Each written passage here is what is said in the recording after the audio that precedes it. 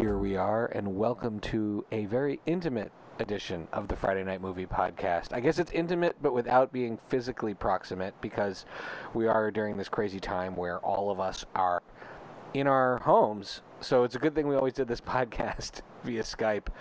I got my two sisters. Anyway. Yeah, exactly. I got my two sisters here, and we've got an amazing guest that I'll introduce in a moment. Before we get to him, Lily, how are you doing in Spain? Under quarantine, like for real. Not like not because of you guys, but because like the police have locked everybody. No, out. because like we're in lockdown, like the whole country is on lockdown, and yeah, these Spaniards are actually behaving. I walked my dog and got stopped by two cops, and Mom was like, "There are cops here," and I was like, "I guess here they are." And so they were like, "Carnival's over, we can behave now." I was going to say, in retrospect, was it a good idea that Carnival went ahead? Or bad idea, would you say? Assuming that it was just made it under the line of what was appropriate at that time. But yeah, the whole country's on lockdown. Everybody has to stay in their house. You can leave to go to work. It was like so weird. The president or whatever of the government, he's not actually president of the country, but I don't understand how it works here, whatever. And this is a great political episode. Maybe our guest can clarify the Spanish government for me. The president of the government said that, he's like listing all these places that you can go, you can go to work. You can, obviously, if you work in a hospital, if you have a medical emergency, if your business is open, you can go to it. And the businesses that are open are like hospitals, pharmacies, supermarket, and he goes hairdressers.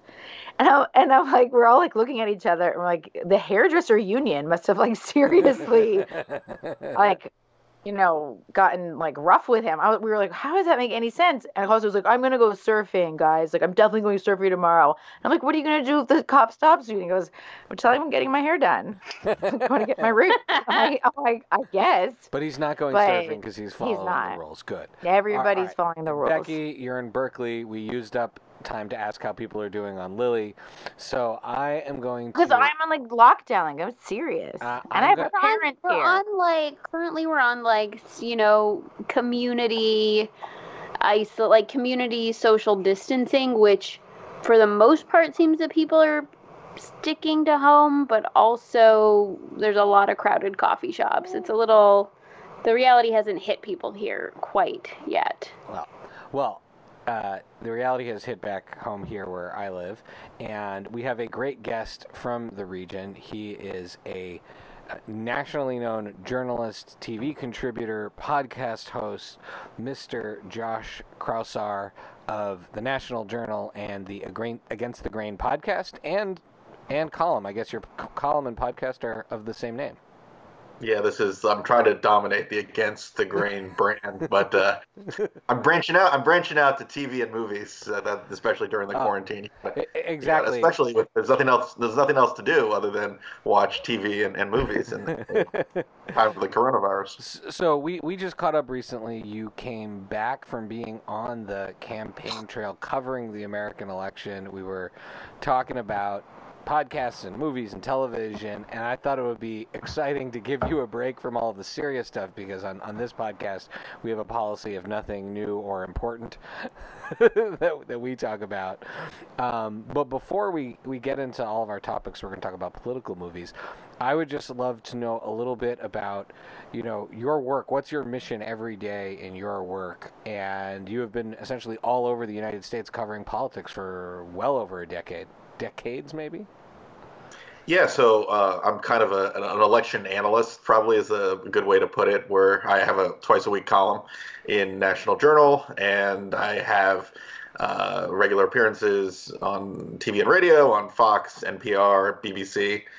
In fact, I always tell people that I know someone's politics, whether they saw me on Fox or heard me on National Public Radio. And you also do a different awesome. Like on NPR, you have to have. I enjoyed your, the intro there, Shai, because on NPR you have to have a very quiet kind of librarian style voice when you're on the show. But with any other show, you kind of talk normally. So I've learned kind of different audiences, different politics. I travel, so I don't do that much travel, but honestly, I think I made my last trip about a week and a half ago, coming back from New York for Super Tuesday. But I would literally spent most of the last month in Iowa, New Hampshire, South Carolina, talking to voters, going to all the campaign events. Not going to happen for a while now, it seems. But and it does also seem like politics is slowing down a little bit, because if you can't do a campaign event, if you can't do a rally, if you can't speak to people, it kind of defeats the purpose of politics. So I have a feeling we'll see a lot more coverage of Corona all the time, and not a whole lot of coverage about the election. Maybe some Zoom town halls. So before you had this illustrious career, though, I guess you had radio fame as a young boy in the Baltimore, Washington, D.C. area, as known as a young man named Josh from Springfield, correct? You told me this great story about how Josh has been training for his appearance on this podcast since he was a child. Maybe tell us a little bit about your radio ambition. I didn't know you were going to bring this up, but I'd be glad to. It's a long story short. Yeah, I used to call. I'm a big sports fan, so like the one, there's not going to be a lot of sports on for the foreseeable future. But I used to, when I was like 12, 13 years old, would call into the local sports radio shows. So one of the hosts actually wrote about my name. He didn't know who I was, but I was Josh from Springfield, Virginia, and he referenced me in a chapter in his book. And I continued that fame through college. This story I didn't tell you, but it maybe will make its debut on the podcast. But when I was in college, the Washington Nationals, right after college, moved from Montreal, where where you're from, where we grew up, Canada to Washington. And I was doing what was then known as a blog, writing about the Nats when they first moved here. And I got contacted by a producer from ESPN during the first couple months they were playing in Washington. And they wanted to know if I wanted to bring my friends along on a road trip from Washington to Baltimore to see both the Nationals and the Orioles on the same day.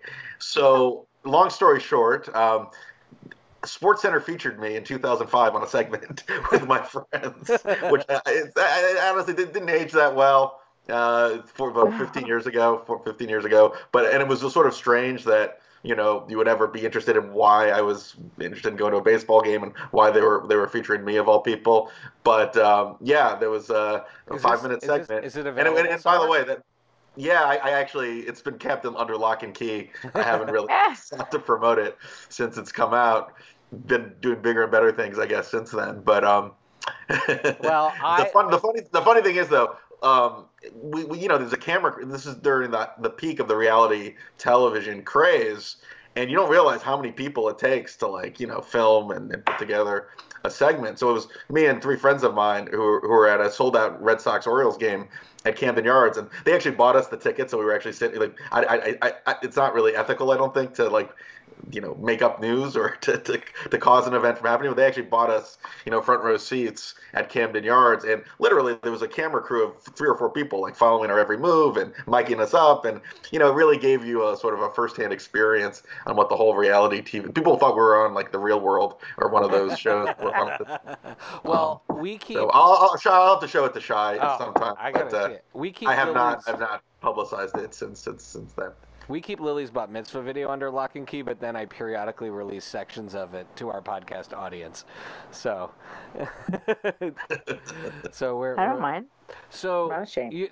Being such an expert in politics, such an expert in this in your day-to-day lives, let's take this into the fictitious world. Let's talk about it is the season. Let's talk about political movies in general. What for you, and we'll go around the horn after Josh takes it, what for you makes a good political movie? What details do you need to see so that you're actually enjoying it? So for me, having covered politics, and this is true of news movies and political movies, but a sense of realism is absolutely necessary. And any show that is so cliched, or any movie that's cliched, or just doesn't understand the industry, doesn't understand how politics works, even if it's a great movie, even if it's there's a good storyline, totally loses me. I'll give you one quick example of a show that's totally like lost me, even though I am addicted to every like political news movie TV show out there. But there's this new morning show which is about like the morning news industry, and I've been trying to with Jennifer Aniston. A lot of good talent. What's her name? Reese Witherspoon also in it. But it's so unrealistic. It's so cliched. Jennifer Aniston doesn't really like do. She may be a well-known actress, but I don't think she really does the role any justice. But I can't. I had a hard time watching it past a few episodes because it didn't really reflect the reality of the news industry. So anything that's about politics or anything that I'm used to in real life, if it's not reflecting a certain sense of reality, you've lost me. Okay, cool. All right, Beck, how about you? What makes a good political movie for you? So a little bit of the opposite. For me, it has to be a little absurd. It has to kind of dig into that space of the absurdity of politics and then hyperbolizing that, right? So it can, be satire or just on the border of it. So that for me is what I like in a political movie. All right, and Lil, how about you? I would say like it would be the same for pretty much anything I watch. I want to see a star-crossed lover situation. You don't care. So, You just want to. like, if there's some sort of forbidden love situation, whether it be in an election or in the Scottish countryside, that is my kind of film. All right. But yeah, I would say that, for me, realistically, it's more the writing. I watched a bit of the morning show. I didn't get that into it. I don't think it's because it wasn't realistic. I don't know enough about the nuances of, of that type of job to say, this isn't real. But, show me a martial arts school on a TV show and I'll say, that's not real. But I wonder if what Cobra Josh Kai. thinks. I wonder if what Josh thinks is we're real. watching Cobra Kai and we're like laughing. But that's probably like you with the morning show. But I would say that good writing. Can I finish my answer? No, I feel like if what Josh thinks is real, Becky said no. You can't finish your I answer. said no. I'm older than you, so I'm just gonna keep talking. I think that good writing. Like a good writing, good story. What counts as good writing? Like punctuation? There's stakes, like you always say. No, like there's good stakes. There's tension. You're invested in the characters. No, but my question is, and like, for me, okay, when we dig into it, I'll ask my questions. Continue, Lily. Continue. Well, no, all right. I talked over you enough that now you're done. Good. All right, so let's talk about casting. Like, for example, for me, by the way, on a political thing, because it reminds me so much of the world that we live in here in the Washington area. It's very, very touchy what I'll go in. I almost can't really figure out which ones I like and I don't like, but I have room for so many, and then I'll very much get into them. For me, the casting is a big deal. I love when they really nail a particular casting, and so this kind of leads to my next question. Like, for me, Christian Bale as Vice President Cheney and Steve Carell as Donald Rumsfeld, who are not guys who look like those guys in real life, but because of their acting, they created these interpretations of the characters. Or Frank Carell played Rumsfeld in that movie? Oh yeah, he was fantastic in it. And or Frank Langella. And Rockwell played Bush. Yeah, played Bush. Right. And Frank Langella as Nixon and Frost Nixon. These ones that are almost like counterintuitive, but the person soaks themselves up in a part and gets you really, really, really connected to that character. That works really well for me in terms of casting.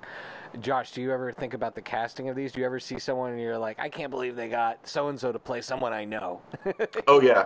Well, Charlize Theron as Megyn Kelly was amazing, and Bombshell was a good movie. It actually hit a little close to home because the opening scene features it actually features the real live footage of the political director at Fox News, who I'm very good friends with, who I'm very close with, and I was almost worried that they would use some footage of me on the movie after seeing it. So, but sure, I mean, to the point, Charlize Theron. Just you could I mean, I met Megyn Kelly once, so it's not like I have any like.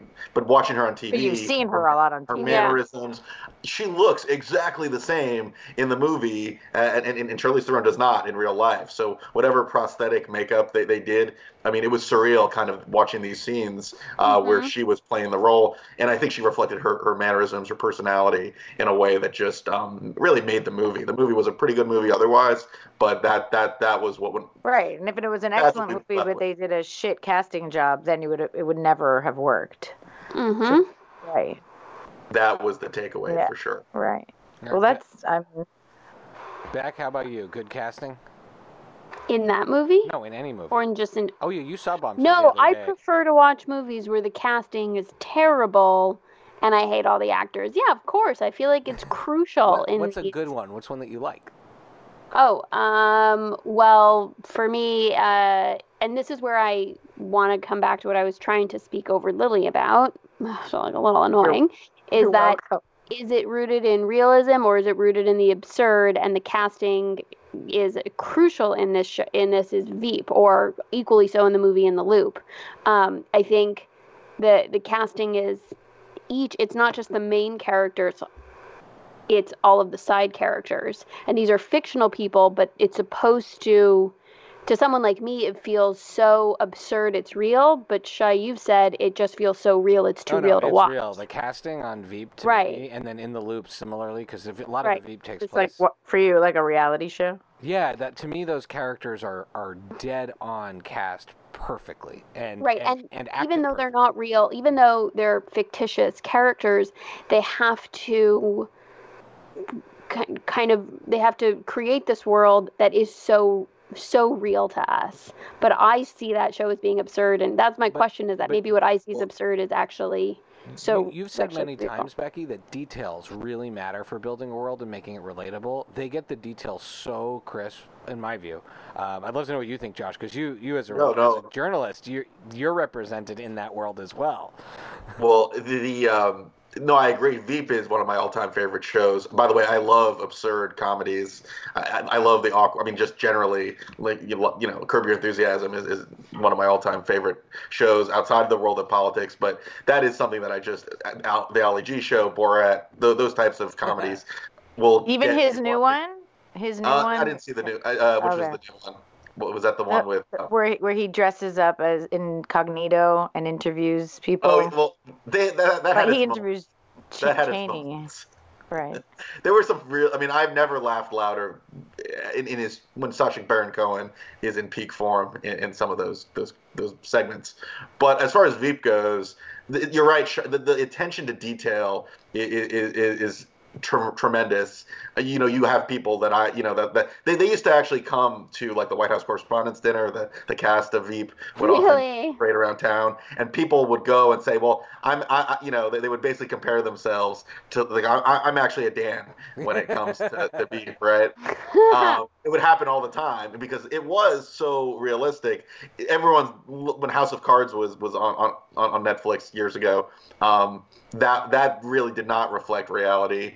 And I think it really jumped the shark after its first season because of that I point. watched one episode of that show and I was like, nope, not doing this. Yeah.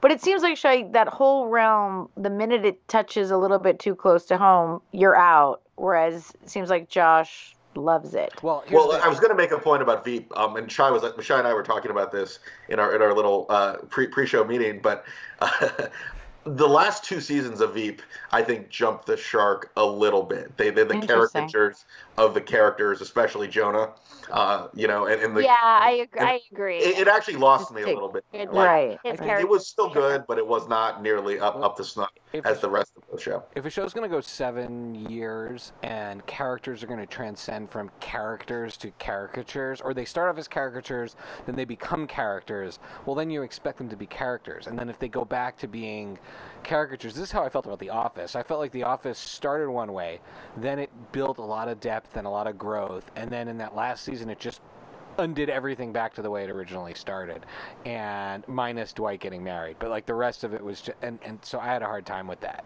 Like Andy Bernard's character, because I don't know if you're an Office fan, Josh, but I was, yeah. That Andy Bernard's character was on this like really interesting track Path, of growth. yeah. And then they're just like, no, we're going to make him crazy again. And that was all they did with him for the last season. Things like that. So I'm with you. I've stopped watching Veep. Whatever the episode where Dave Foley played the Finnish ambassador or diplomat, where he makes some like advance, I think, at Selena. That's like when I stopped watching. Not out of principle, just that show was just too like it hit just too close to home. But I will get back to it. It's a masterpiece. Yeah, there was also the senator who makes fun of his aide, and it got so ridiculous and absurd and it actually amped up in the final season or two that it just those little things were, like you said, more of a caricature, less of character. I still find it hard watching the actors from that show in other things because they're such crass, crude, terrible people on Veep that when I see them in other shows or movies, it takes me like a few minutes to recalibrate. That guy who is Jonah, I will have a hard time him being anyone but Jonah. But what's her name? Anna Veda from Anna Klumsky is always going to be my girl.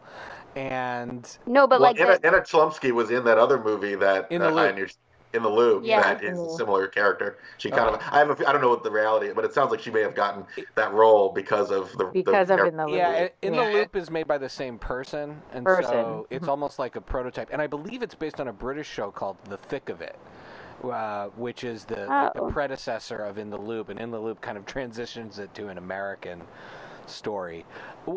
And okay, so with all of these different political characters, we're talking about all these different characters. Is there a person? It doesn't need to be a particular president or a presidential candidate, but is there a person in one of these political movies that's fictitious that you would vote for, right? Like the 2020 election's coming up, and this is not to say anything bad about any of the candidates. This is just saying if you had in a vacuum, if there was a fictitious political leader, right? Like some people often talk about Jed Bartlett. They're like, why can't we have Jed Bartlett back? Or other people want the guy that President Palmer from 24, right? Oh, why can't we have him? Which fictitious politician or political character would you vote for in an election? Chauncey Gardner. Yeah. I'm being a little bit tongue in cheek there, but for humor purposes, I mean, I can't think of anyone as far as like an actual president who, even Jed Bartlett. West Wing got a little too sanctimonious in the final years, to the point where I thought it kind of got drunk on its own success in many ways. And Aaron Sorkin, I think a lot of his challenges have been kind of rooted in sort of being a little too sanctimonious in other projects he's done, even though I generally like his work. I think of Primary Colors reflecting an actual president. Oh, forgot about that one. That's a good one. That was loosely based. You're saying you want John Travolta to be the president? No, he's Bill saying Clinton. Jack Stanton. He's talking about. Yeah, Jack Stanton, who was basically Bill Clinton, it wasn't theoretically the same right. person. Non-Bill Clinton, Bill Clinton. Mine. So one of the politicians are often portrayed in these very either satirical or in such a way that you're supposed to be demystified. And there's one particular character that I think has inspired a lot of public servants in general, and that is Leslie Knope from Parks and Rec. I think her and the character that is her love interest, Ben Wyatt, if they ran on a ticket, these are people who I think who have learned a lot. They've learned to be practical. They learned to make compromises. They're not particularly ideological, but they're like deep believers in service to the people. And so for me, those characters, I feel very lucky that we had those characters to look up to when I was a public servant in particular. And they're a little bit off the beaten path. And honestly, I've been slightly involved in some local government issues this year, and just a little bit of it is the hardest thing I've ever endured. And so my respect for them went even higher with the fact that they did what they did. Plus, I could watch mashups of those town halls for the rest of my life. Did you ever figure out why there is no mayo on that sandwich that you found in Ramsay Park? was no mayo. I found a sandwich in Ramsden Park, and there was and no there's mayonnaise. no mayo. It's a favorite town hall. So that was my moment. passionate plea for for Leslie Knope. What about you guys, Lil Beck? Well, I feel like since you're already breaking the rules by doing TV shows instead of movies, then I want Tom Hanks to be president. I said fictitious political. Yeah, but the calendar. whole episode is about movies, so I feel like that was like a little bit of a misdirect. So then I just choose Tom Hanks. I want Tom Hanks to be president. To be fair, you just picked anybody? In 1997, before I went to college, I began the Tom Hanks campaign. So people talk about Tom Hanks. Oh yeah, when I went on your course, I was like Tom Hanks. Tom Hanks is the person. Everyone should. But I feel like I was on that Tom Hanks for president. Now I will say during this whole crisis, Colin Hanks' Instagram has been just lovely to keep track of. That guy's amazing. I love that actor. He's a gem, just like his dad.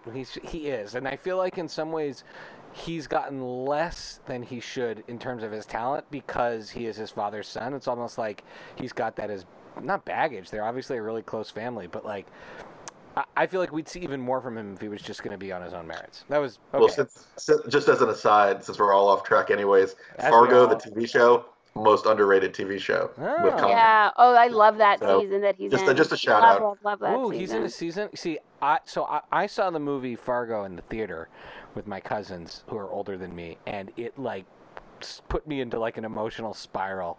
I could not handle that movie. It just I've never liked it. It always upset me. Oh, it's like one of the best movies ever. I recognize that it's a big deal, and so good. But then when I hear You're about so the show, I hear sensitive. great things about the show. I'm very sensitive. All right, Lily, who do you vote for? Who's your fictitious politician? Michael Douglas, an American president. Despite the lack of sensible geography in that movie, do you remember that? There's this line that my wife. There's Allie, sensible love in that movie, and I follow him on Instagram, and I'm telling you, I'll follow that man anywhere. He just seems like he's really got it together. But there's this conversation about her being trapped in DuPont Circle on the way from Georgetown to the White House. That's the kind of stuff Josh is saying. That's actually something that makes me nuts because Washington D.C. is always in movies. You'd think they could just get a map out. Like, they name streets I've never heard of. They show pictures of Toronto all the time. Like, they don't even try. It drives me nuts. Right. The Blacklist, which I think takes place in Washington, D.C. It does. Looks like it it's does. in a parking lot in Michigan. That's a good point.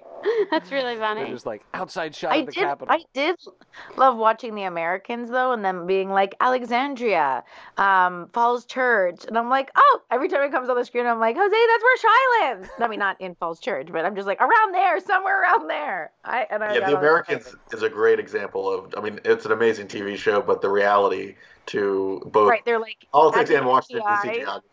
geography. They're like at the he's like at the FBI and then home in like Alexandria in like 15 minutes, and I don't know that much about it, but that doesn't seem plausible. We have a lot of trouble. But like the rest of it is real. About the Americans. Yeah, given what we know now about, actually, I think, it's the details that allow the fancifulness to really take hold. Like, if you don't get the details right, you're losing me on everything else. But you are a big, so I'm in the minority here. All three of you are big fans of The Americans. I've never watched an episode. The concept gave me so much anxiety that I have to be honest. I think it was halfway through or at the beginning of the second to last season.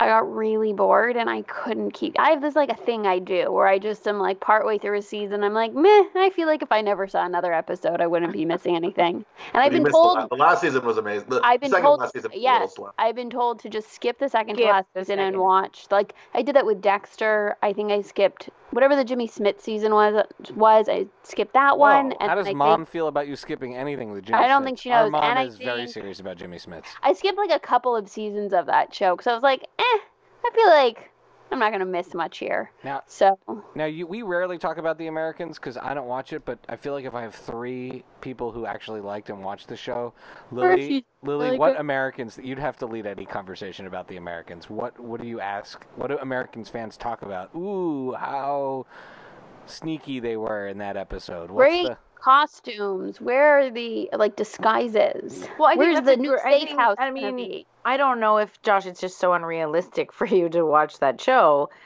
I don't know how much you know about Russian spies either, but I think that like great acting. Maybe he can't say how much he knows. All right, he probably can't. But I think that show has great acting, generally pretty good writing. I would say that second to last season you could meh, but other than that, and really good like conflict. You're like rooting for the bad guys, but you don't want to. But are they really bad? They're conflicted within themselves. There's a lot of layers to that show. So I'll add a couple things that I like in movies: character development, like the nuance of characters, and that show has everything. And just you don't want to be bored. I know that with the exception of the second to last season, which I agree was a little slow. You're at the edge of your seat at every moment, and there are a handful of shows that will do that, but really the Americans like checks all the boxes. Whether it's the realism of Washington D.C. in the 1980s, the realism of with how the government and its operations, the bureaucracy. And then just the amazing storyline that was really edge of your seat type drama. Agreed. What about Homeland? Do you feel that way about? Yes, for sure. Another show Shy can't watch because it stresses him out. Yeah. First season was like one of the best seasons of Agreed. any TV show ever. The rest of it is sort of it's like a B minus type drama. Which season has Morena Baccarin, another one of my favorite The actors? first two. First season, yeah. I love her. She's amazing. Of which show? Homeland. Oh, how many seasons are there? You're on a podcast, Becky. Yeah. How many seasons are there of that show? Because I only watched. Now the Still last one is on, maybe 8. I don't know. Because that's again one of those shows where I watched like the first 2 and then just assumed it ended. Yeah. I just assumed there was no. Actually, Because I think going back to the original. Sometimes it was like after the second season, I was like, "This is too absurd. There's no way it's going to continue." And then in my mind, it just stopped airing. Like, isn't this guy on Billions now? Yeah, no, exactly. Well, so I haven't watched the last 2 seasons because I just hasn't really been up to snuff. But as far as like it comes to mind that like if you had to pick a president from an actual character, I would put Saul Berenson in. Oh yeah, That's a great one. I really did love the first couple seasons of it. I was very addicted. Mandy But that- Patinkin. Love Mandy Patinkin. Saw Mandy him. Princess He could Bride. be Tom Hanks's VP. He could be Tom Hanks. I mean, Or there's maybe you know what? No, I he would be like his chief of staff. I could see Secretary that. of State. Secretary of Oh State. yeah, all good jobs for him. Oh, we did at the end. You're just Can we naming. Could we just make up our own fictional White House when we're done of like our favorite of like which actors? I feel like that should be. Sure. Yeah. You can end on We- that. I'm Yeah. not. I Gonna, just wonder. I'm curious, Josh. After this era of politics that we're living in currently, so we're in the present. So it's like 5 years from now, 10 years from now, will they be able to make TV shows about politics in the White House and that kind of stuff ever again the same way we've seen before? Is there a before and after for the way? Is it only ever going to be represented like me from now on? Well, I mean, the absurd shows I think still have a nice half-life. I don't know if there's much of a market for like the like the Veep version of the Trump White House in 8 years, because I almost feel like aside from like maybe having characters that look like some of their doppelgangers, I don't know if there's really a market for kind of. I mean, we're living in a very absurd time. We're already living the show humor, the ridiculousness. I don't know if there's going to be much of a market in 5 years for the drama of the Trump White House in real life. I feel like we just need more Leslie Nopes. We need more people just to bring joy into our lives and less stress. So what are your top political movies then? Like movies that represent politics. We've danced around all the details of what makes it good, the characters, etc. What for me, my top one is always going to be Wag the Dog. I saw it when I was a teenager, and it was pre all of the technology that we have right now, but they do some. I mean, it's really interesting because at that time, it in a sense celebrates the notion of deep fakes, right? now it's a far more terrifying concept. So I'm not saying I'm not saying like now if I watched it, it would have the same feeling, but it now actually has a much more ominous feeling to it, because they're sort of sending up the idea that you could make up a fake war and create fake footage of things. Now we're living in a world where this is like a danger. But to me, the writing and the interaction between De Niro and Dustin Hoffman in that movie is just like perfection. A lot of the times when you see two actors of that caliber in a movie together, it's kind of a dud. You're like, oh, just overstuffed cast with famous people, like The Irishman, which I didn't watch. Irishman. I saw it for everybody, and I'm saying The Irishman. You're correct. But those two, like in Meet the Fockers, were also great together. Those two just carry that movie in such a brilliant way. They gotta spark those two then. I feel like that movie is Dustin Hoffman's movie. I feel like he's so delightful in it. He's playing into such a great he's playing into a really great Hollywood stereotype. So it's very fun. So a couple of the others that are on my list of all time, there's Bob Roberts with Tim Robbins. I don't know if you guys have seen it. I've never even heard of it. Which one's that? It's a mock documentary about a young conservative politician who is like it's almost like a conservative version of a Kennedy, but he's also a protest singer who sings about conservative issues. So his big song is "The Times Are a Changin' Back," I think is like the names of his song. And it's this mock documentary about this character and his campaign. And again, kind of ahead of its time in a lot of ways. And then another one that means the world to me that I love, I think this is actually my favorite one, is The Distinguished Gentleman with Eddie Murphy, where he plays a member of Congress, or he plays a con man who runs for Congress because he has the same name as the congressman who died. And then, so it's about his campaign, and then it's about him being in Washington and his sort of con man personality clashing with that of Washington. I think with like a little bit more edge, that could have been like a great movie. Instead, it's like a very 90s comedy. Maybe there's like a remake potential for that movie. Yeah, or a sequel. I don't know. But there's a lot of great stuff in that movie. How about you guys? I'll let Josh go first. No, I'll go because I kind of split it up into like the drama category and the I love that category. That's good. We love categories. Like as far as the comedies go, Election, we haven't talked about Election yet. I think that's an all-time classic, and it really offers some insight. Comedy though, that movie stresses me out. It's 100% a dark comedy, and I want to ask a question. Is Election, like, did it sort of create essentially its own new subgenre? Like, what predates it as a high school political, dark, absurd comedy? Like, I feel like it was the first of its kind. Maybe I'm wrong, but I'm asking. Well, it feels like it set up certain political archetypes, types of candidates. I'll never forget, and I don't want to get too much into politics, but one of my first jobs was to interview congressional candidates who ran for Senate and for the House. And one of the first people we interviewed over 14 years ago now was Kirsten Gillibrand.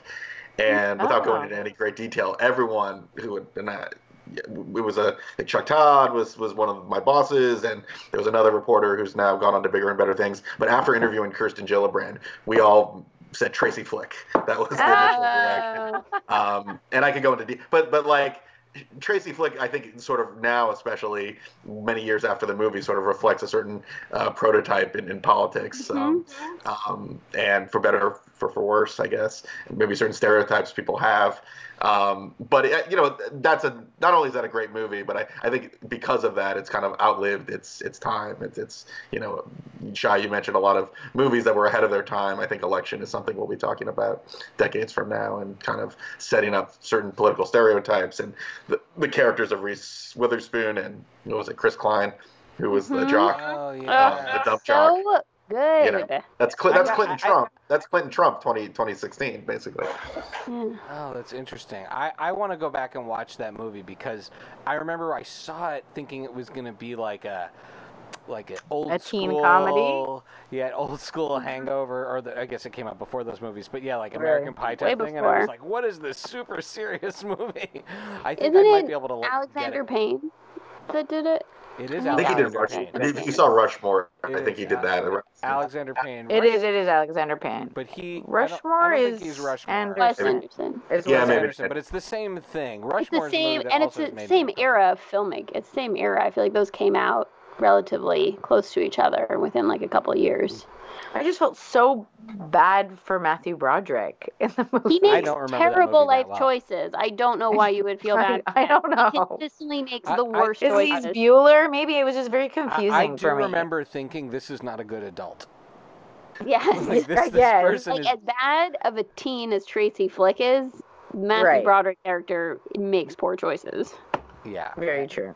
How about you? She's Lil? so good in that, though. Can we just yeah. give a shout out to her? She's Yeah, I mean, so great. She'd in win that. an Oscar later, but you go back and see this small movie. And You're like, she's- yep, she's that good. what about you guys, Lil Beck? Was he? Um, No, he did. Are you done, Josh? Well, if you want me to Oh, get, sorry, no, keep going, No, Josh. we've I only apologize. done like Well, a comedy. All right, He said so one movie, comedy- Josh. Sorry, I'm on a podcast here. I forgot. All right, so really quickly, I'll just run down the list. We talked about In the Loop, which I think is an underrated Right. gem, and it's the predecessor of Veep. I also think that you've got to include Bean there from the British comedy. Where Chauncey Gardner, the character of Chauncey Gardner, who's like this idiot who becomes like a top advisor, and it's a very classic British. I actually am amazed how many people haven't seen that movie, because to me it's an absolute classic. I just watched. Bean there is the name of it. I just watched The Life and Death of Peter Sellers, which was a biopic about Peter Sellers, and the grand finale of that movie is a whole thing on being there, which is really cool. So I would recommend that highly if you haven't seen it. But as far as the drama category, which to me has a lot of classics, starting with like Mr. Smith Goes to Washington, Citizen Kane from the 30s and 40s, All the President's Men, which I saw in journalism in high school, my journalism class, and have seen it probably a dozen times since. Primary up? Colors, I like a lot. And then I have like I don't know if it's politics in the traditional sense, but one of my all-time favorite movies is a German movie called The Lives of Others, about sort of yeah. East Germany during the It's Stasi era. amazing. It is an amazing. I mean, it is probably my all-time top 5 Wow. movies, which is Wow. not explicitly about politics, because they're But obviously it's considered a political in It's the a political political- genre. Yeah. Yeah. See, I bring highbrow guests, guys. Highbrow Yeah. guests. Shai doesn't usually watch movies that are not in English but American. And- Not Shai's true. patriotic Not about his true. films. I'm just kidding. I love Indonesian martial arts movies like The Raid and The Raid 2. Well, I have to beat you down a little bit to make. I can't go after Josh with my list, so somebody else has to go to make. I'll go. I have most of the ones we mentioned already. So In the Loop, Election, Wag the Dog. Other favorites of mine, and this obviously is in the absurd category, is another favorite is Doctor Strangelove, which definitely I think counts as a political movie. I mean, it's more like war, but it's still politics. At least policy. Policy. Yeah. Foreign policy. But I rewatched it recently. That movie's magic. It's incredible. I mean, and to think also that one of the things that gets me about this movie is that it's directed by Stanley Kubrick, right? And when we think Stanley Kubrick, we think 2001. We think Clockwork Orange, right? We think of these... What? The Shining. Right. These serious or terrifying films. Each one of his films is entirely unique. And he can do all of these, these like very big dramas or thrillers, and yet he can still make something as incredibly hilarious as Dr. Strangelove. Like decades later, you still watch it and you will be cackling, and it's incredible. So that one, and then the original Manchurian Candidate. The remake. There's also a remake which I remember seeing, and I definitely saw it first. I saw Denzel Washington. and Liev Schreiber. The original's Frank Sinatra. The original's Frank Sinatra and But it's Angela so Lansbury. good. And Angela Lansbury. The And first it's one's so good. the first one's perfection. The second one wasn't that bad. The second Yeah, one wasn't really? that bad. It was pretty good. Like a fun 90s remake. But I think it was 90s, late 90s. But there and the original Manchurian Candidate. Those would be the two additions to our list I want to add. That's it. I'm done. Lil, how about you? Romeo and Michelle's high school reunion. Very funny. I think Clueless. Romeo and Juliet. Clueless. very funny. I will say this, that I did not. The Lives of Others. I think There must be like a Netflix Christmas politics. I like, don't watch love Christmas swap. movies, so don't put me in that that's category. my, that's okay? my I wife. watch the That's my wife teen you're love talking about. stories. I watch all the teen comedies and like the Let It Snow type stuff, but not actual holiday movies. That's more Allie's bag. I will say that all the movies you guys mentioned, absolutely, and Lives of Others, I would say that's an exception. That movie is incredible. But yeah, Wag the Dog, Primary Colors, In the Loop. But I can't feel comfortable putting them like on a top 5 because I would not say that they're my favorite.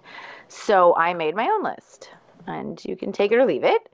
And it is obviously The American President, which I think is one of the best political movies of all time. Annette Bening. Maybe there's some geographical errors about Washington, D.C. shy. But you know what? But- I might have to agree with you because Awesome. I've only seen that movie like once or twice as a kid, as a young teen, but I can recall very specific scenes from it. It's Like so there's good. some very memorable, adorable. I learned what a lobbyist was because of that movie. She, she's a lobbyist, and like why it's a conflict of interest and everything. It was fascinating. So it's educational. Yes, and then I put Milk on there because I'm not sure if that counts as I a think political Milk- I movie. think Milk I mean, does. it's There's a literally huge about part- a politician being and it's elected. about grassroots politics, and it's Right? about Yeah. changing, Oh. making big changes during a I difficult thought that time. movie, There's a I thought Dianne that movie was Feinstein excellent. cameo in it. right? Hmm. And yeah, I thought the movie was fantastic and just excellent. And also, again, like, a bit educational, right? Teaches you a lot about politics.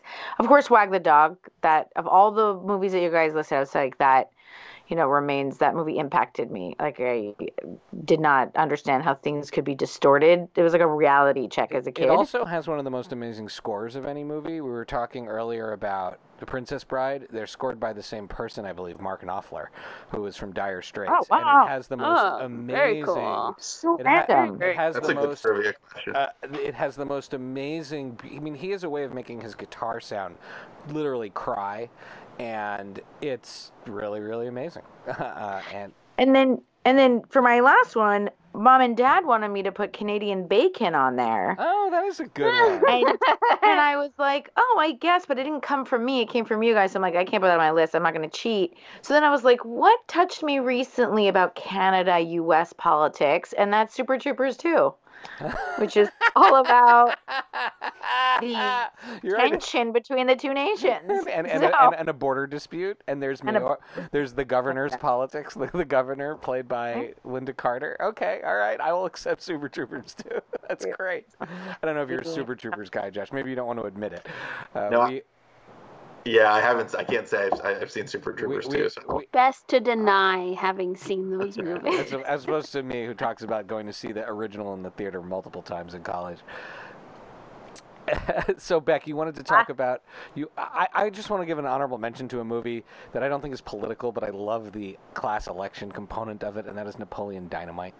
Napoleon Dynamite to me has a just great underdog election. Vote for Pedro. The dance, It's true. God, the that dance was that he does in the moon boots that gets Pedro such a- elected. I think it's a real great vote for the underdog movie. So, Beck, you wanted to talk about your dream cabinet while we have a couple of minutes left. We got to do that, and then we're going to go to our recommendations and shout-outs. Oh, I thought we could like fill it out as like a team effort. Oh, okay. You know? So you want to draft someone? Draft your president. Go. I told you, Tom Hanks. Okay, so Tom Hanks for Oh, president. so you're just picking random celebrities. You're not even I'm picking. just saying, Becky like Sings' random dream celebrity. cabinet. It can Anything either goes, be no rules. like a real celebrity or a fictional character.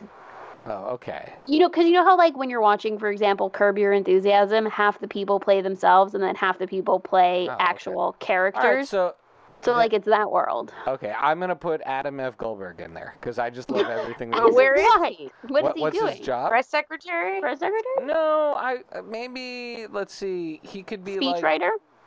Yeah. Well, Okay. Yeah. Adam F. Goldberg can be the head of communications. Don't and you feel speechwriter. like Don't you feel like Larry David should be the press secretary? Nope. Like, Nope. you should Don't get up want- there and I don't want yell at Larry him. David near anything that involves decisions for real people. Like, to me, Larry David. I don't like Curb Your Enthusiasm. Ugh, And I've been watching Seinfeld with my Josh. kids, and I was trying to explain to them, How like, could you? That's not appropriate for children. no, I found a list That's online telling of them the episodes. how like badly people behave. Well, no, so I was and with telling. no consequences until the last episode of the series. I was telling them, I was telling, they're all bad people. You shouldn't behave this way. They're like, no, only George is bad. So, like, to me, the guy based on Larry David is the one that even a child knows is bad. Amazing. All right, Josh, who do you draft into the pool? Well, since this is like a draft, I'll Man. put Paul Rudd as. I mean, he's ageless. Oh, he's not going to. yes. Don't have to worry about I age. need Paul Rudd in there. Paul Yeah, Rudd he's- is Or your, he could be press secretary. or VP, because then Or if VP. the president dies, you know that you got someone like lovable. Talk that way about Mr. Hanks. No, not him. Please, God protect Please. that man. God forbid. And Lily, how about you? Who do you put in? You pick a woman. Well, we have to. Well, I'll pick Leslie Knope. Oh, okay. She was going to be my VP. I She could be the head of Parks and Rec. She could She be could be head of the Parks National Parks Department. I guess she could be Secretary president. of State. Are you She's kidding? the secretary. The Sister City episode with the Venezuelan guys is still one of my favorite episodes of anything ever. I don't know. Did you She's watch the Parks and Rec, That's Josh? amazing. No, I love Parks and Rec. Yeah, Yeah. Parks and Rec. That was the last actual 30 minutes. Oh, I've started to catch on to The Good Life a little bit, but on rerun The Good Place. on Or The Netflix. Good Life. Good Life, is that whatever it's called? Good that's Place. Place? That show, I that, think you meant The underscores, Good that, Place. that makes my point that after Parks and Rec went off the air, I don't think I've seen any like broadcast comedy. So It's okay. There's nothing as good, except for maybe Schitt's Creek, but, Yeah, we can have a conversation. But it's That's not on fair. a real network, so it It's on doesn't count. It's on a Canadian network and only appears on Netflix here a year later. That's probably why like the ratings are like Took so weirdly long. delayed. All right, every week when we get together, we give our recommendations and our shout outs, just things we've been watching, and then shout outs to people or things. And on the political theme, I'll just say I finished The Politician. Lily, I have fulfilled my obligation in the tradesies I'm working. of The Politician. I have way versus more Stumptown. episodes than you. Lily, so I I'm still working watched- my way through Stumptown. I I watched- cannot believe you're watching that whole season. I Like, watched 8 straight hours of The you should have Politician. only had to watch the first 8 episodes. Episode 7 of The Politician is a masterpiece, the one about the voter. I thought that was like one of the 6 or 7, whatever it was. That was one of the coolest things I've ever seen. That show, the second half of the season is really great. The first half is like, what is this Wes Anderson Josh, election has- wannabe show? And then the second Has half Josh seen it? I'm going to upon Shai's recommend. I heard it wasn't as good as advertised, but Shai gave me a pretty I good really liked it. reason I to think watch it is it. better. I liked it. I liked it a lot. And then the other thing Allie and I watched last night, which is like a solid Rent in the scale of buy, rent, or meh. Like, I'm glad I watched it on Netflix.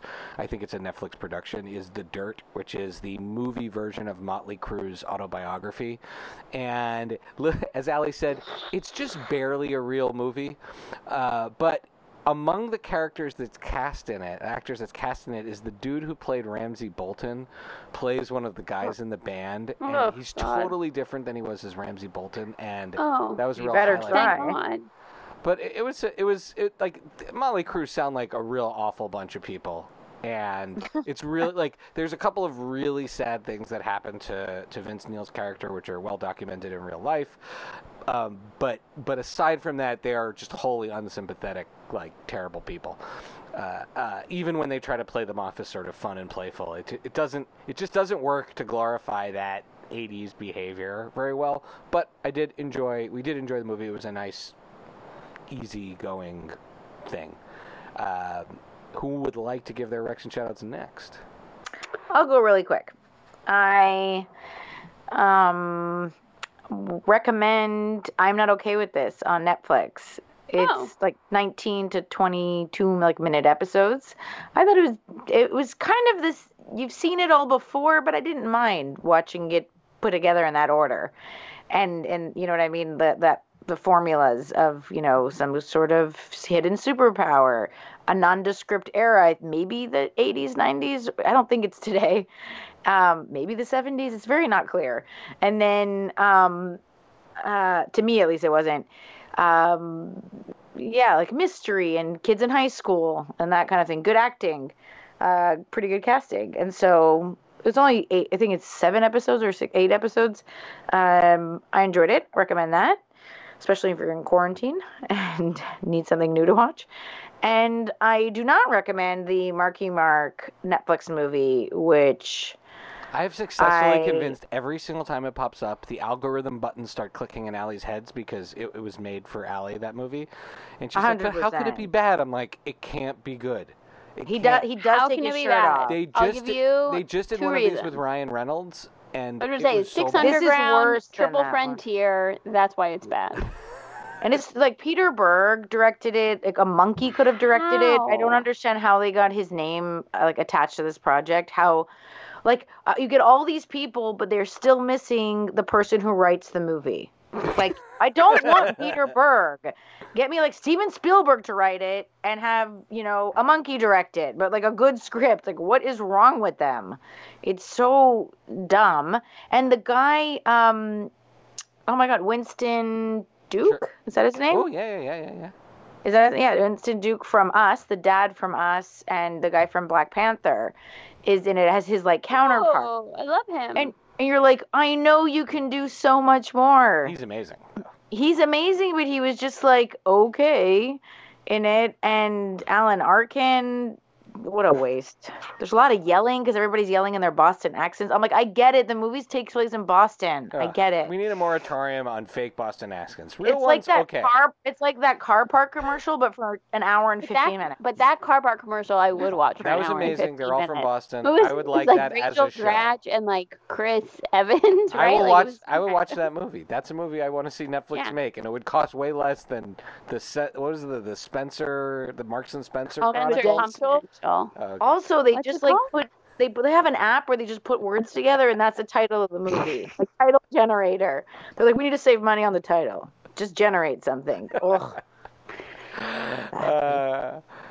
Who else has got a I'll just recommendation? keep watching the worst Netflix movies and reviewing them for you guys to save you for having to watch them. You really do. You are such a sucker. You watch Thank every you. one of them. I keep falling into the trap. This week I watched the 4th and I believe final season of Life in Pieces on Hulu. Oh, we started watching that because of you. We Aw. were dying of laughter. We were I'm dying. sorry. That show is so good. It makes me so incredibly happy. Out of like the 4 stories, the way that it's done, so each episode is broken up into 4 short little vignettes, and it's all about the same family, and they all kind of interconnect at some point. There's always one that's like stand out, laugh out loud, funny, and then like one that's like mostly funny, and then like a medium and a meh, which is fine. But that one that makes you laugh, Birthday. that'll The get one you. I just watched where Colin Hanks and Zoe Lister-Jones have the boss over for dinner and they don't remember the boss's wife's name and they spend the entire time trying to guess her name was amazing. Also, shout out to Jackie Kaplan, who was on the podcast, who was one of the assistant editors on that show. Oh, wow. We have Cool. a connection to that show in the podcast Love that family. show. I love that. It just reminded me again how incredibly funny Zoe Lister-Jones is, and how underutilized Diane Wiest is. I mean, why are we not seeing her all over the place? She's great. So Life in Pieces is a good because that's been on my like bubble list of TV shows. Yes. 100%. Yeah, So I it's should fun. There definitely- is a Thanksgiving dinner episode. Okay, it sounds that like There is a Thanksgiving dinner episode that I'm just gonna That say I'm you're laughing. welcome in advance. Okay. Because it is going to bring I you have to tell joy in you- the deep depths of your belly. I have had a hard time reading the news this week, and I can't watch anything sad or depressing. And finding that show again has really kind of kept me together this last week. Okay. This is what I'll be watching now. Yeah, and for- one of the great things about Lawrence. that show is that it's done each episode in 4 vignettes, so it moves really fast. It feels like you're always like, what? Did that episode just end? It's It's like 4 mini episodes. that are intertwined together. So it's always 4 stories that you sort of catch things from different angles. And oh yeah, there's this bit Josh, you'll get it eventually. You'll get it when you watch the show. But there's this bit about 7-Eleven, how the hot dogs can't be legally called hot dogs past a certain amount of time that they've been sitting, so then they're called Wizard Fingers. And Allie and I saw that like 2 or 3 years ago, and every once in a while, like, we'll have made hot dogs in the house, and then we'll find one that's been sitting left over in the fridge for a few days, and Allie will just turn to me and be like, "That's a Wizard Finger if I've ever seen one." So, life in pieces. This show definitely big wreck. I don't know how. I think it's on the wrong. It was on the wrong network. That show didn't belong on CBS. You put that on NBC or one of the networks, or even ABC. That have right. It has that Modern Family kind of vibe to it. But CBS, people are going there for their NCIS and all Metamucil based algorithm TV shows. So. Josh, over to you. Anything you recommend to the audience that you've been watching? Well, I'll go to like 2019 the movie category. The 2 movies that didn't get the Best Picture Oscar, but I thought were amazing, were Once Upon a Time in Hollywood, which, again, back to my theme of like getting every detail right. Now, I wasn't around in 1969 Los Angeles, but from what I read, like Quentin Tarantino put more money into recreating a set that was like exact to the like names of stores and to every little bit of ambiance. You can feel it's super authentic when you're watching it, except for the parts he makes up. Well, no, I mean the set. Right. I mean the details in the set. The soundtrack. Why the made-up part gets you too at the end. Yeah. Mm-hmm. No, it is. Yeah, I'm not a huge Quentin Tarantino fan, but actually, this movie kind of went against sort of his tendencies in a little. I mean, it still had sort of the classic Tarantino qualities, but he toned it down a little bit. The storytelling was really good, and the music was very. I mean, a good soundtrack can make just the trailer alone. I think it was with Neil Diamond. I forgot the name of the song, but it definitely hooked me to the movie. And these days, we don't even get to go to the theater much at all because of kids and all that fun stuff. So that was one of the rare movies where we actually got a babysitter and went to see. I also went to see that in the theater. I never go to the movies because there's never anything in English here. I saw that. And that was playing in English. I saw that alone in the theater, one of the few movies I've ever seen by myself, and I called my sisters and I was like, "You guys have to see this now." I was right. And what was your other one? So this is, we do 2 ups or 2 down, or is it like up and down? Whatever you want to recommend. I'll do like a really quick 2 movies I think, or actually 1 movie, 1 TV show that are really highly rated, but I just didn't like at all. I always love those. We love that stuff too. Oh, Uncut Gems. Okay, Uncut that's Gems. a hard one though. That's like 2 thumbs down. Wow. It's a very stressful movie, so I feel like you're either in or you're out. In or you're out. You've got to love Adam Sandler and or you've got to love sort of this just weird cinema quality. Mm-hmm. It's not your classic like heist movie. And it was. There were a lot of movies that were kind of in the queue for seeing at a theater. We chose to see that one, and that was a big mistake. The other one is a TV show which I have never gotten as much as a lot of other people have, but The Marvelous Mrs. Maisel. I am well on the record of not enjoying that show. Okay, well, I'm glad. That is an ongoing theme of us split, where I'm just like, I'm just not. I mean, to Lily's credit, she warned me off of watching season 3, so I haven't. Yeah, so my sister recommended it to me, so I started watching it, and I was again trying to figure out when it was gonna catch on, but it actually irritated me more and more, and it also goes to some of the the details about like living in a Jewish world in 1950 whatever. There were certain things that were just a little cliched, a little off, and it was a little too uncomfortable. It can be a bit uncomfortable. Not on your reactions, I think you're gonna really like Life in Pieces. Yeah. Just talking about it, I was actually writing it down as a show on my list. I've seen the promos for it and I was intrigued, but But I also want to. I want to be sure you've seen Schitt's Creek, though, at this point. I saw the first episode recently. So the first episode is one of those shows you got to get to like episode 3 or 4 before it really catches its rhythm, because the first even like a whole season. Yeah, I recommend to people sometimes just start Schitt's Creek in the middle, and then go back and pretend the first few episodes are like the prequel explaining to you how they got there. Yeah, Because that's a good way of doing the it. best episodes are once you've gotten past them arriving in the town, and it's about them adapting and living in this town is what makes it so interesting. So I'm good. actually It's going really back and good. slowly rewatching the series from the beginning, and I have to say it's one of the few shows that as I rewatch episodes, I love each episode more and more and more because I know the characters and I know where they're headed. Yeah, knowing the payoff on that show, it's one of those rare times where knowing how that show, by the way, tremendous character development. And I remember being about 6 or 7 episodes in and writing to a friend of ours, Lons, who is one of the co-hosts along with me of the Gold Nerds podcast. And I was like, Lons, I don't know, feeling this. Are these characters going to grow? And she's like, just stick with it. They are, and they do, and it's fantastic. Okay, so I got a recommendation on that show, which I hadn't heard of until my friend said you got to watch it. So it goes to show that there's so much TV, like you can't even keep track of. And everything thank that's on God. there. Well, it's giving me more with the. I mean, I have a feeling with no sports, being cooped up in the house, that is going to be a binge a lot of TV shows. Yeah, those Quibi guys can't get their app started soon enough. They're like a few weeks off. They're I'm sure Katzenberg has them like accelerated whatever doing the things to get it ready sooner. Disney Plus actually dropped Frozen 2 and The Rise of Skywalker, or no, Frozen 2 on Disney Plus, The Rise of Skywalker on iTunes, like earlier than they had originally expected to make them available. That's like a gift for the nation. They're not free though. You still have to pay them. Well, no, I mean Frozen 2 is for their subscribers, so it's not like those people hadn't already subscribed.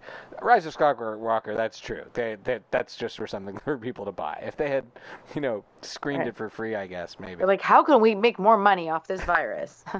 Let's drop Star Wars early. And with that, let's hear where people can be followed. Now, Josh, you are a renowned podcast host, the host of Against the Grain.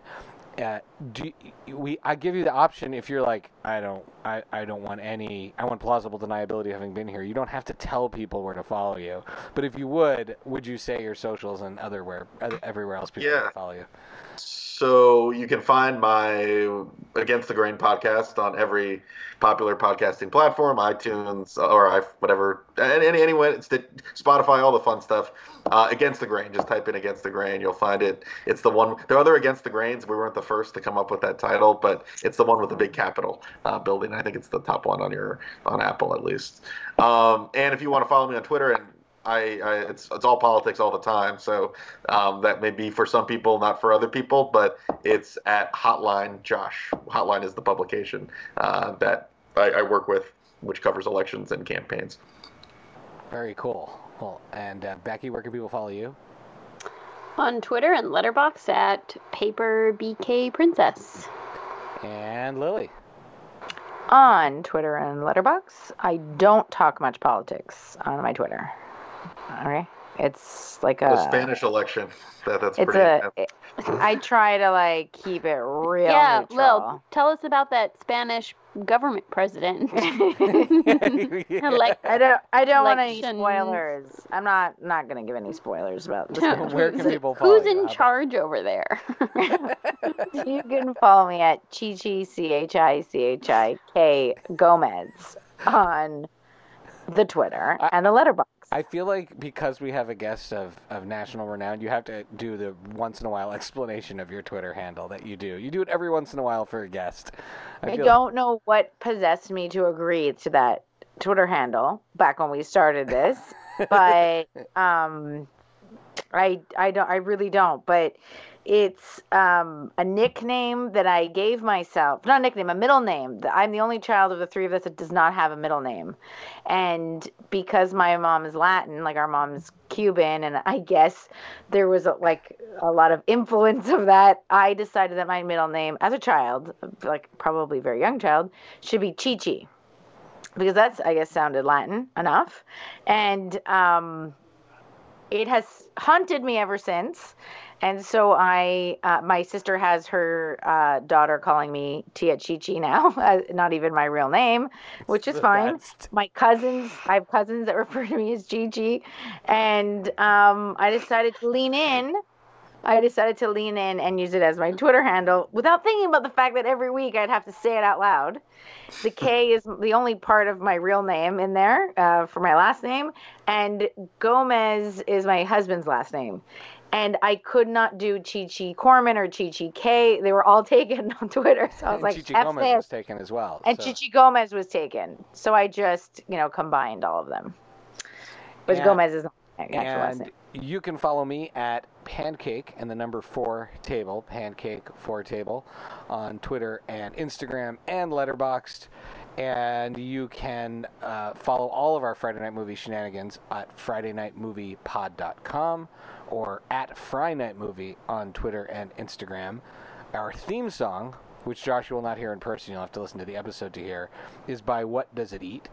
And I want to give a huge thank you to Josh for being here. It was really amazing having you on, and we're so grateful that you made time to do this. And I think everyone's going to really love hearing your take on all this different stuff. We'd love to have you back. That goes without saying. And Lily, do you want to tell people how they can rate and review us before we say our farewell? You can rate and review us with 5 stars. We accept nothing less than 5. On iTunes or wherever you get your podcasts. It's like giving us a virtual hug, which is the only kind of hug you can give now anyways. Not allowed to hug in person, so just rate us. Give us a review. Hug us virtually.